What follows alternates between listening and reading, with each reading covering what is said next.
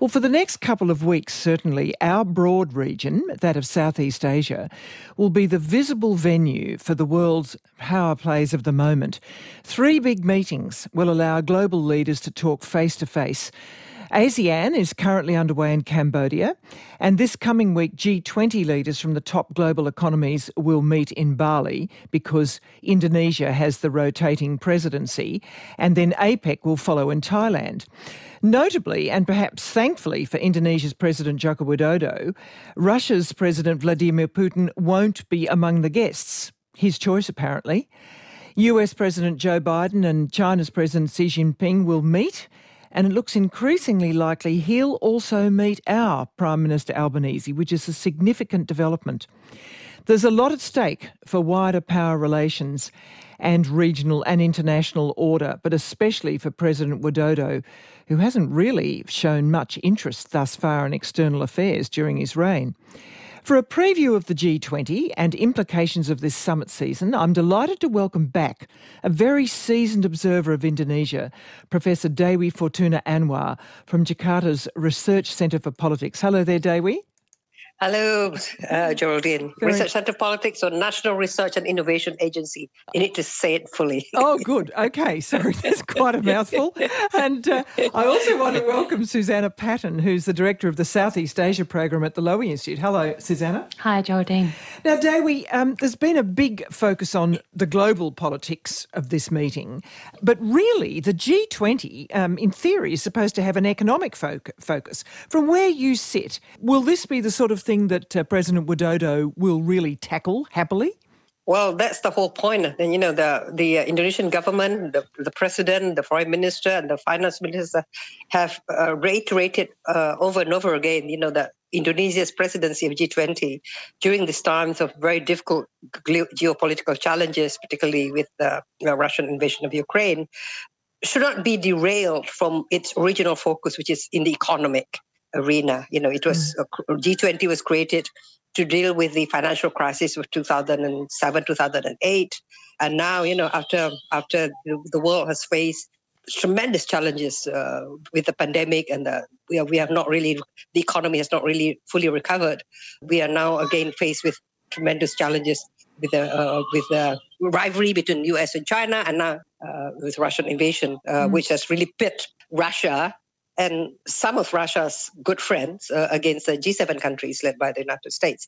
But even despite that, you know, Indonesia has again stated that focus of G20 should be economic, and that Indonesia is focused on 3 priorities: you know, energy transition, digital transformation, and of course, you know, the creation of a more equitable global health architecture. Yes, we should not lose sight of that focus. No, well, of course, that's the aim, but I wonder if that'll hold. I mean, he did tell the Financial Times journalist Gideon Rachman, "We will not be a pawn in a new Cold War."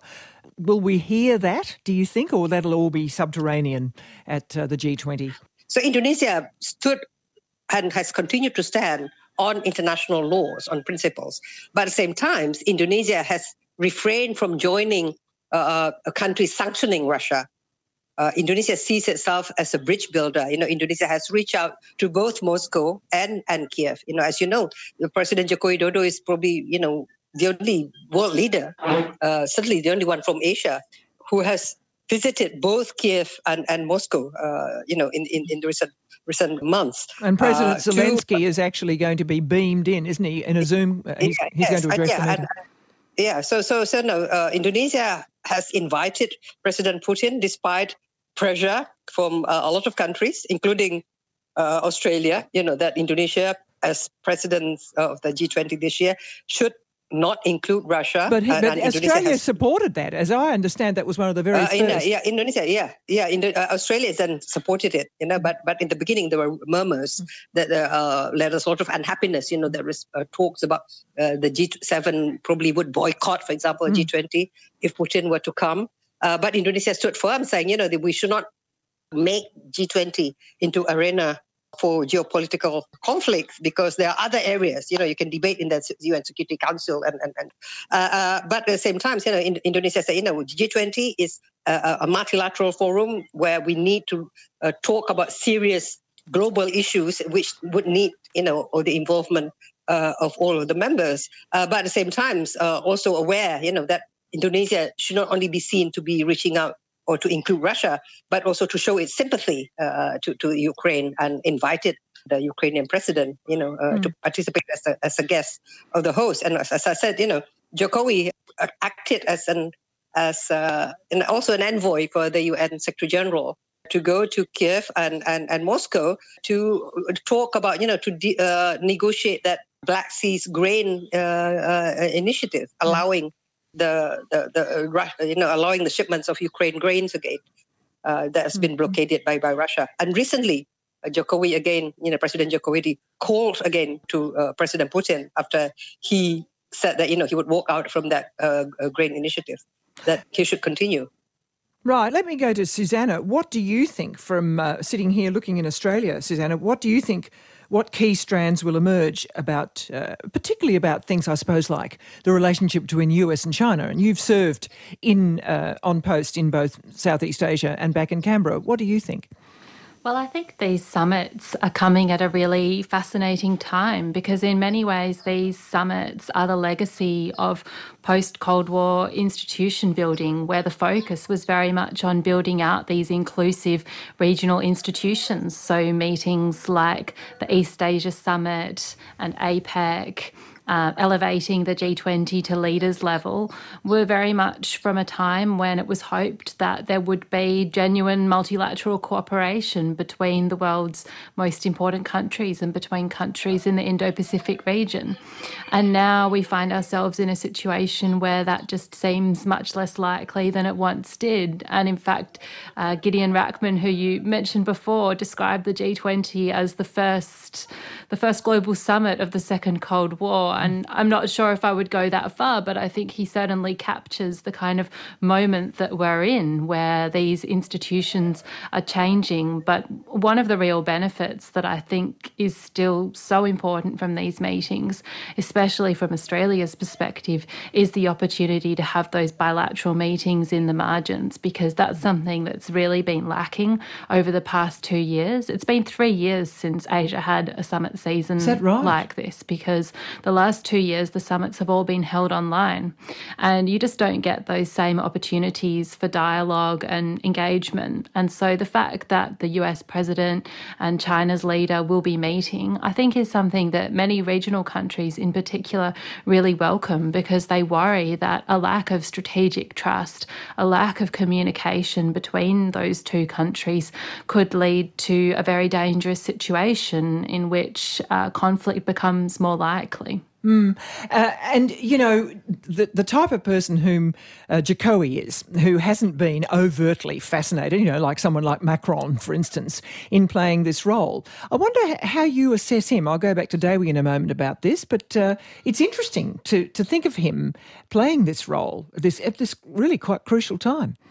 Yeah, and I think in many ways some of what Widodo has said about both Russia's invasion of Ukraine, although that's not necessarily the way that Indonesia describes the situation there, but what Widodo has said about the situation in Ukraine, as well as the importance of multilateralism more generally, I think very much reflects prevailing attitudes in what you could call the global south. So the countries who are not part of a pro-US camp or a pro-China camp, but who very much are focused on the secondary impacts of crisis like the one in Ukraine, very much focused on the impact domestically of rising food and energy prices, on the impact of inflation. And so I think in many ways it's a very interesting time to see a leader like Widodo, who, as you say, is not overtly focused on the geopolitics, but is engaged with crises that of course have their origin in geopolitics. I mean, it's interesting looking at our own Prime Minister, Anthony Albanese. There was quite an interesting piece by John McCarthy and Tony Milner, both very seasoned, again, observers of diplomacy, that in fact he has a style that you could argue, just a personal temperamental style, which is much more akin to an Asian style, rather low-key, not bombastic, not seeking to have the last word, you can go on. on. That could be quite a successful manner to bring by an Australian leader to Southeast Asia. Do you see it like that? I think that's certainly possible. I think we already saw a little bit of that on display when Albanese made his visit to Indonesia, the bilateral visit in June, and we saw those images of the two leaders riding on the bamboo bicycles. I think it was quite clear from that visit that Albanese had a nice touch, and I think that's something that will definitely be welcomed by regional countries, although this is his first big summit season, so this is his chance to make a first impression on many countries who he won't actually have had the opportunity to have met yet. Dewi, the bilaterals at the G20, I wonder how important you think they're going to be. And again, is this something Indonesia's looking forward to, being the host for something like this? And, you know, some of those internal priorities that Susanna mentioned. I mean, I was even thinking of moving the capital to Borneo, such a huge undertaking. You know, is this the sort of thing that the Indonesians will care about? Well, I think bilaterals will be very important. There's always a very significant dividends of meetings when there are bilateral tensions which make it difficult for leaders from certain countries to meet together. Attending multilateral forums would enable them, to get together on the sideline. That has been the case, for example, during the East Asia Summit that facilitated the normalizations, for example, of relations between China and Japan at one point. So we certainly hope that there will be important bilateral meetings, which will be, the one that will be watched out the most will be the meeting between Biden and Xi Jinping. So clearly, with the offline meetings now possible, with direct meetings possible, getting the in-person touch is very important. There's nothing can replace the face-to-face meeting where you can gauge the body language, the gestures, and really feel that sometimes chemistry can work despite very difficult issues. Yes, like the relationship between China and the US, and that's so much sort of so strongly articulated, which is certainly not the Javanese way. So again, I'm wondering, Jokowi's role in that, particularly given this sort of balancing act, very interesting balancing act that Indonesia plays vis-a-vis China and the own internal Chinese issues, the need for Chinese capital. I mean, how do you see all that playing out from an Indonesian perspective? Well, Indonesia's, our foreign policy doctrine is free and active foreign policy, independent. So we do not allow Indonesia's foreign policy to be dictated by an external power that is bigger than us. That's why Indonesia has always been non-aligned and active. And active means that, you should be active, particularly in promoting cooperation, global peace. So Indonesia is very fond of it, saying, it is playing a middle power diplomacy, acting as a bridge builder, as facilitator, as a mediator, wherever possible. So Indonesia will welcome very much the forum that it's hosting could be used by other leaders to meet up and pursue their own different activities. Jokowi is very much more interested in the details, in the deliverables. He's not terribly interested in just multilateralism for the multilateralism's sake, for more the philosophical dimension of it. That's why in the past he's not that interested in multilateralism, in the wider one. So he's never been to the UN. And too theoretical. Yeah. But the only multilateralism that he attends is the ASEAN mechanisms and APEC and the G20. The rest he has tended, to sideline. And for the US and China, both are important in their own right.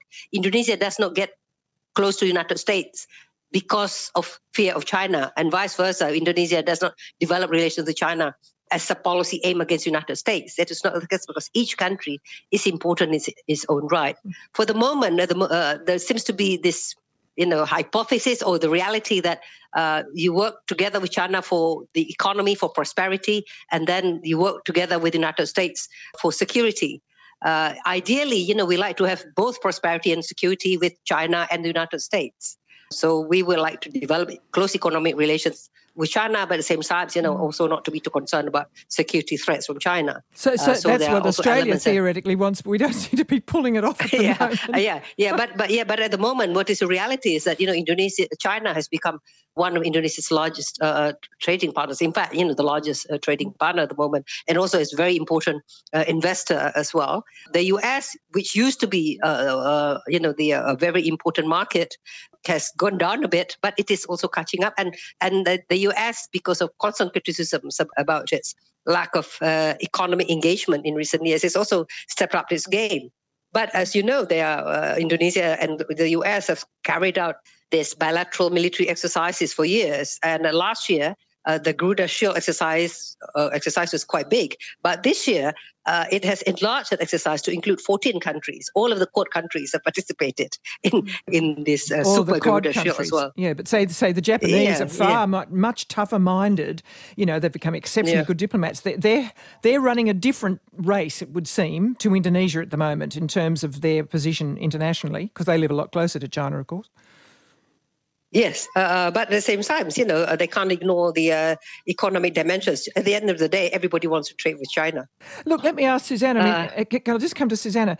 How significant do you think is Labor's promise to invest an extra $470 million in aid in the region, and they're going to work with Jakarta to deliver a $200 million climate and infrastructure partnership? I mean, what are his main aims and aspirations, do you think, in this suite of summits?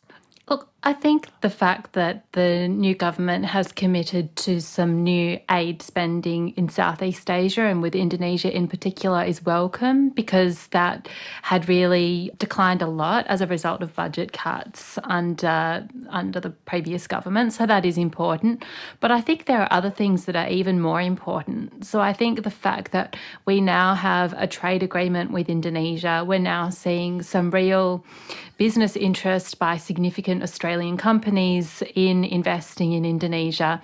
I think that kind of thing is potentially even more important in terms of what's going to appeal to Indonesia and make Australia be seen as a credible partner.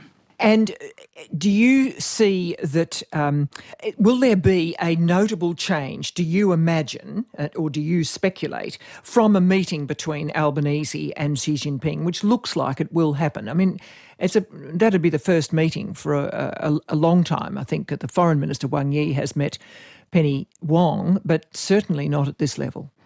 That's right. It looks like it will happen. All the signs suggest that it will. But I think, it's not the case that Australia would be seeing that meeting as an opportunity to really fundamentally reset relations. The idea is about stabilising and using the opportunity of meeting with China to ask for the trade restrictions which continue to be imposed on Australia to be lifted, because that's something where the ball is very much in China's court. Mm-hmm. Look, maybe I should ask you, Dewi, as we draw this to a close, many Australians, of course, many Australians are very familiar with Bali, where the G20 will take place. How has the island transformed in this last 3 years? As Susanna was saying, that we've all been basically sort of separated from each other because of COVID. In terms of welcoming these international delegations, is it something that Bali and Indonesia is looking forward to, or is it a sidebar issue for that huge entity with all its different islands and peoples in Indonesia? Well, G20 is big news in Indonesia.